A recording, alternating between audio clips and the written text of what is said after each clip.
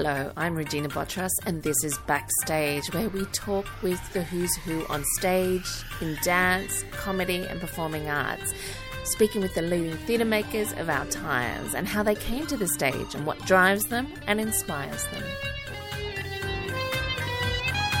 And we have a very exciting show this evening. I will be talking with the founder and leading creative director of Flora and Fauna Visions, Leigh Sachwitz. She's an award-winning creator and visionary behind the content that will be displayed across 23 LED screens for Opera Australia's Ring Cycle, which is showing in Brisbane. Her work spans across immersive experiences, exhibitions, music stages, theatre and opera performances, fashion shows and art installations. And she comes from a background in architecture. And joining me online from Brisbane, welcome Leigh Sachwitz. No, I didn't quite get it, but anyway, Leigh, welcome. Hi. Welcome. Thank you for having me. Thanks for coming on. Before we get into your work as for this opera, but also the work that you do, where did life begin for you? What was it like growing up? Was it a creative house, and where were you? I know you weren't in Australia by the accent. Yeah, no, I'm born and bred in Glasgow, Scotland. So I grew up in Scotland in a household which wasn't necessarily creative, but definitely flexible. So my dad was doing lots of different things. So he's more of an entrepreneur. So going in and out of different types of projects and starting a business here and doing this there. So we're definitely taught to be very flexible and independent, I think. Yeah, and then I moved to Berlin. I studied architecture at the Glasgow School of Art in Glasgow. And when I was finished with my studies, I was looking for some fun and adventure. And I wanted to leave the UK just for fun and adventure. I didn't really have a plan, but I ended up in Berlin. And that's where I've been based since 1994. What drew you, first of all, to architecture as something you wanted to... And did you actually work in architecture at all? I was always kind of interested in creative things and interested in kind of solving problems and fascinated with space and wanted to go to art school. And it turned out to be a very good decision, actually, because it's really, architecture for me was really about how do you solve a problem in space, so in physical space. So it wasn't necessarily about let's build a building and, all those types of functional things. It was really about how do you deal with space and humans and, all that kind of stuff. And from going from like an artistic or studying in an artistic school and not a technical school, we really did learn how to solve these types of problems. And we had a couple of cool, like 1992, 1993. So there was like a lot of kind of upcoming, interesting architecture going on, like deconstructivism, Zaha Hadid, Daniel Libeskind, all these people were all surrounding the school. So they were also very much like focusing on the artistic, pushing architecture into the artistic realm. And yeah, materials were becoming more accessible. Things were getting a bit more crazy. So the opportunities to really, go there and think about things and be wild and think out of the box. We were very much pushed to think like that. So what happened when you moved to Berlin, and what kind of was that bridge, I suppose, from architecture into what you're doing? You had to do like a practical internship, I guess, in architecture. So I worked in Glasgow for a couple of months, maybe not even a couple of months, I can't remember, but for a few weeks maybe, in an architecture office, and they were building multiplex cinemas, which was also just starting out in the early 90s. And I hated that. I really couldn't, I really wasn't into it. And when I moved to Berlin, I went to work in an architecture office for probably like 2 months. And I wasn't really into it. It was like standard housing things and stuff like this. So I was kind of like, with my experiences that I was having on the practical level, I was kind of like getting to the point where I was realizing like, this doesn't really do it for me. And at the time, which is interesting because now that I'm older, it changes again. But at the time, the thought of working for, I don't know, like 5 years on one project to build a building was like, it was kind of like a horrible thought for me because I couldn't imagine that time. Like you're Yeah. 21 and 5 years is like so much time. And to do Mm. the same thing for 5 years was like a crazy thought, or maybe 6 years or however long it takes to build. And so I wasn't into that either. I wanted to kind of do more different things. So yeah, I basically just got into what I'm doing now, through just arriving in Berlin, being in the right place at the right time. So for any of the listeners here who aren't quite clear, we're talking 1993 Berlin, Germany. So we're talking about a city where there was a wall for many, many years before, in which the wall had fallen a couple of years before I arrived. Yeah. So there were like huge amounts of space and huge amounts of opportunity. And so wherever there's space, wherever there's opportunity, and I guess wherever the costs are low, that's where the artists always end up, right? Yeah, Because they always just go indeed. to where it is where they can do things. And so there were lots of different interesting people who'd arrived over the previous years after the fall of the wall. And I kind of like just very quickly, I think literally after 2 days, I ended up in a warehouse party, with different types of artists, visual artists and DJs and stuff. And kind of lucky to be in the right place at the right time, in the right city, being the right age. And we just got, into this kind of crew and started like making pictures and started buying like old technology, like not, well, you wouldn't call it technology these days, I guess, but like old slide projectors and film projectors, when the Mm. film goes through and you have to shoot your Super 8 film and stuff like this. And we started like splicing it up and sticking it back together and making loops, video loops, and working with kind of pause, play, fast forward, record on VHS to VHS, and just whatever we could at the time to try to like create our own image sequences, or also paint our own slide images on glass and then project them. And the cool thing about this at the time was that a lot of these spaces were, we were just doing pop-up events. So you'd pop up one day, you'd do something over there, you'd turn off the lights again. It looked like nothing had happened. The things weren't totally 100% legal, right? So Mm. it was more like the underground art scene at the time. And yeah, you'd turn off the light switch and go out, and it was like nothing had happened after the party. So it became a very good way to, yeah, just do stuff and work. And this is all kind of pre-Instagram, of course, and pre-mobile phone. So you Mm. weren't like so concerned like the young designers are today, about documentation and everybody seeing everything. You just kind of let loose and did it and enjoyed the moment. And yeah, I was very lucky to be around at that age, at that time in the world, I think. Was there a group of you that were doing it? And do you still know some of the people from that time? And Berlin is a very well-known city for artistic productions, and mm. over the years there have been many people. So even before I arrived in Berlin, David Bowie was there, and there were other famous artists and musicians there. And then when the wall fell, what happened was, for me and my cosmos at the time, was really electronic music. Okay. So it was the beginning of really like the integration of electronic music, and artists obviously were coming from different places to play music. There was a very good techno scene, and it was a very small scene. There Mm. were also pockets, in Detroit and in the UK. There was stuff going on in Manchester and so on, and everybody knew kind of about the other stuff that was happening. But of course, we were not like globalized. The internet was just starting out. So, we were talking 100 megabytes. If you look at the Ring, I can't even tell you what the size is. Terabytes and terabytes of content. So, it was a very different time, but still there were a lot of people who did actually, when you look at it, or when I look at it, who did go on to make a career out of that moment. So I do still know quite a lot of people, and some very famous DJs who are, completely like high up at the top level of what they do, or artists. A lot of them came out of that pocket of that moment, in Berlin, which was just electrifying.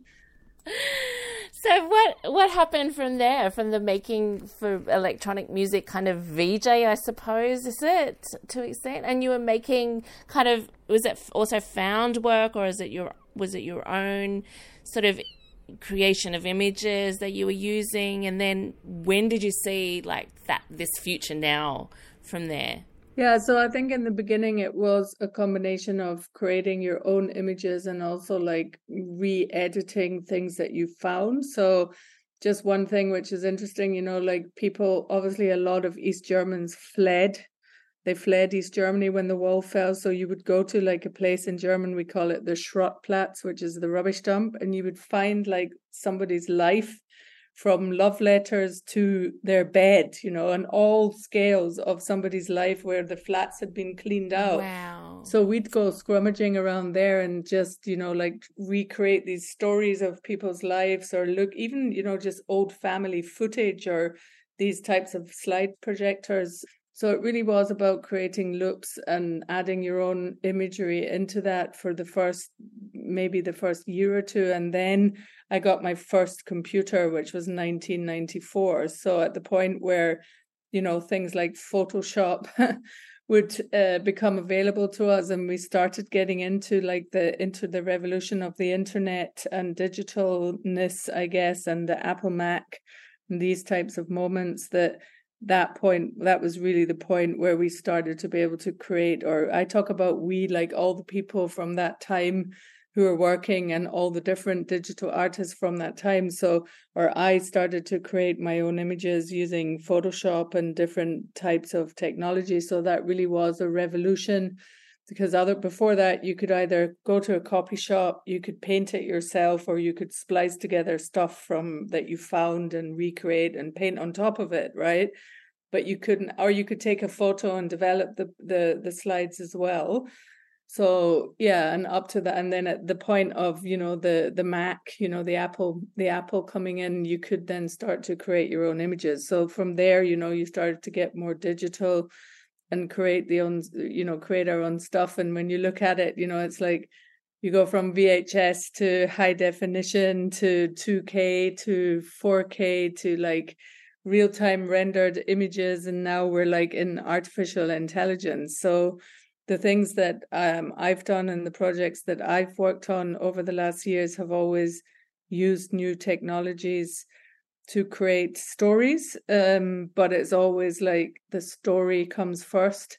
It's the idea which comes first, and then you're like, okay, I want to recreate this idea using this or using that or using the other, but it's always coming from the original idea, which I think you will see in the work that we do at Flora Fauna Visions, that's very emotional, and it's technology driven, but storytelling in the first hand, So let's talk about the ring cycle and this epic. How long is the duration of this? It's like, I think it's 15. It might be 14 and but it's around 15 hours.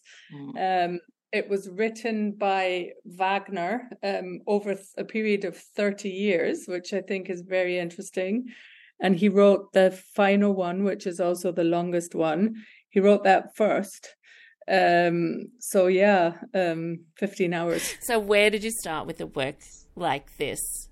Well, just like with every other piece, it really starts with like the storytelling. And in this particular case, I was asked to work on this project by the director, Sheng Shisheng.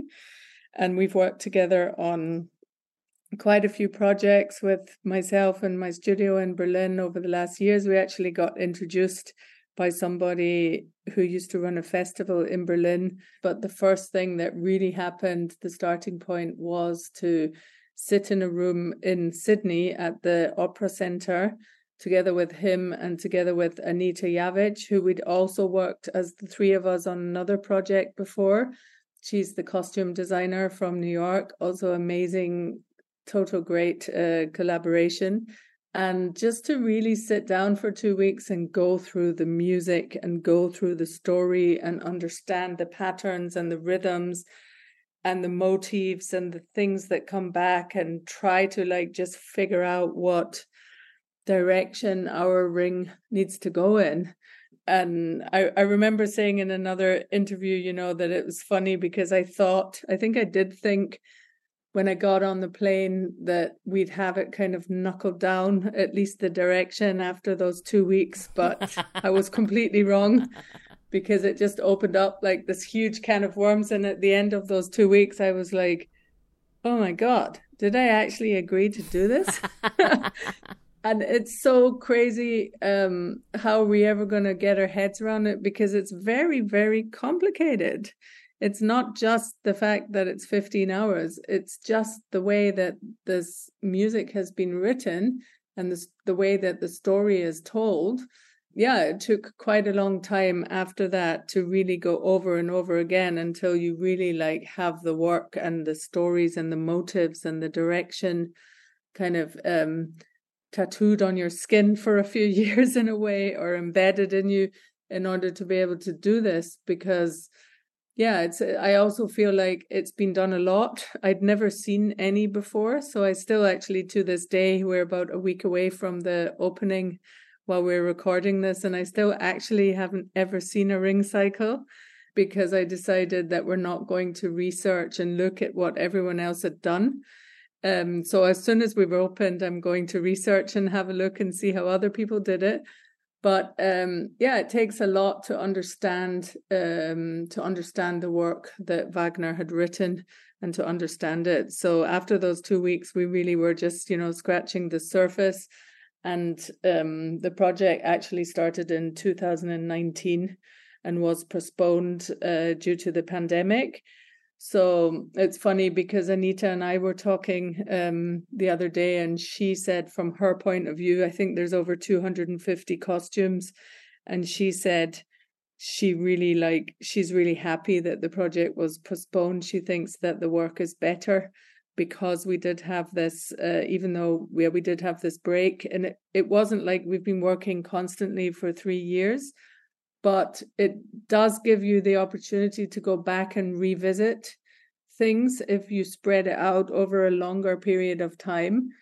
And the original timing would have meant that we would have had to do this in 1.5 years. And I thought, like, 1.5 years, easy peasy. And a few people said to me, you're crazy, you can't do this in 1.5 years. And I think we could have done it in 1.5 years, but I'm happy that this took 3 years to make. Well, having said that it's complicated and, difficult and it's taken this long, can you kind of give us an idea of the story that we are working with? And I think it is rare to have all the parts played at once. I mean, that's one of the things about this particular production for Opera Australia, actually. But in a nutshell, can you put those 15 hours into kind of like, what is the kind of core of the story, or what, for you was something that kind of set you off into the story? For me, it's really about, I think the most attractive thing to me as a digital creator in the end, and ultimately, like there is in this production, there is no real stage set. So the stage set is being created through these through the digital design. There are a lot of LED panels on stage. There's a huge LED background, which is, I think, 15 by 9 meters high. There's lots of tracks of panels which can actually move as well. So they're kinetic. So you can create many different types of configurations and setups through the placement of how you move these digital panels and what you put on them and when you put what on them and all this stuff. There's some production design items as well, which are very great, like a rock that you can, or that singers can actually go up on, or which can sit there as an object. There's also a magical tree which can be projected on from the front. So it's really about the combination of how to bring these things together and hold it through 15 hours, right? And I think what's very important is to find like the balance. In the end, the audience come, they're watching the stage, it's one thing, there's amazing music, there's amazing performers, there's amazing production, there's great costumes, there's great digital sets, there's brilliant lighting, but in the end, you don't want them to say, the worst thing is when you get a review and it says, well, this was great and this was rubbish, because it means that the things have not merged together as one vision. So how to do that with this technology, with the music, also the fact that it's live and all these things is really like the challenge here, I think. And, you know, in the end, like it's a fantasy kind of sci-fi version in a way of The Ring, and what's really attractive. And I now understand possibly the reason, besides the brilliant music, why it's been done so often is because it's not set anywhere. So you can actually do whatever you want and it can be whatever you want. And for us, you know, we created these different worlds, you know, so there's the gods, you know, and they live in they reside, they don't really live, but they happen within kind of almost like a fantasy heaven place, you know, which is very clean and very spiritual almost, and very modern, and it's almost futuristic in a meditative kind of way. And then there's, you know, like the world of things like the Norns, you know, which kind of are almost like telling the story. So we work with like spiders, webs and things like this, you know, which kind of, you know, when you think about a spider and how they, you know, kind of build their webs, you know, and how that gets more and more detailed and intricate, and these types of motifs come back and back and back over the 15 hours whenever one of the singers is talking backstory or talking conspiracy, because in the end, the story, it's about a guy who warns different people and about a ring which is cursed, you know, and in the end, everyone who touches it ends up not in a very good place. I won't give it away for anyone who still wants to come, but there's so many different layers and so many different levels of conspiracy and stories going on beyond that we tried to illustrate these in some kind of way, abstract way on stage, like with the spider's web. And then there's like the world of the first guy actually, who's Albrecht, you know, who's like a bug. He's like an underworld, under earth, kind of dark brown, muddy kind of bug, you know. And so there's his world and the world of Erda, who's like almost like Mother Earth, but for her we're kind of researching like old ancient Chinese kind of patterns, and almost a little bit of like Buddhist design. So there's that type of world as well. So I think like what's attractive about this production is also that there's so many different things to look at. We have Siegfried, you know, who's, you know, one of the operas is named after him, the third one, but of course he's also a guy. He's a character, and a lot of kids, especially if you're in Europe, I think, you know, like there's this fantasy of like this guy, this boy who kills the dragon, and that's like his ultimate, it turns him into a man, right? So he gains the strength by killing the dragon. So we have Siegfried and his kind of world in the forest. And yeah, so I think there are a lot of different, very special moments for everybody. And yeah, hopefully everyone will enjoy it. Do you were talking originally about the music and that kind of first couple of weeks and understanding the rhythms, and is that, I mean, I imagine, and it kind of, I guess in some ways obviously harks back to the electro Berlin music, but and VJing, but how often are you kind of letting the music drive you? I mean, obviously it is, but are you shifting images? You know, when do you decide on those things? I mean, maybe it's too technical and too hard to answer, but, you know, the importance of the music for the video.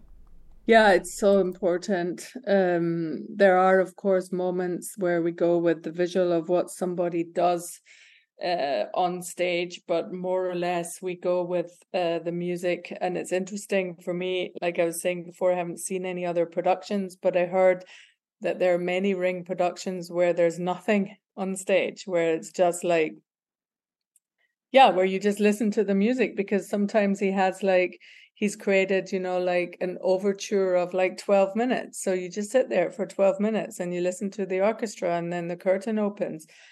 And in this case, all of these moments, especially all of the overtures, they're all created using front projection.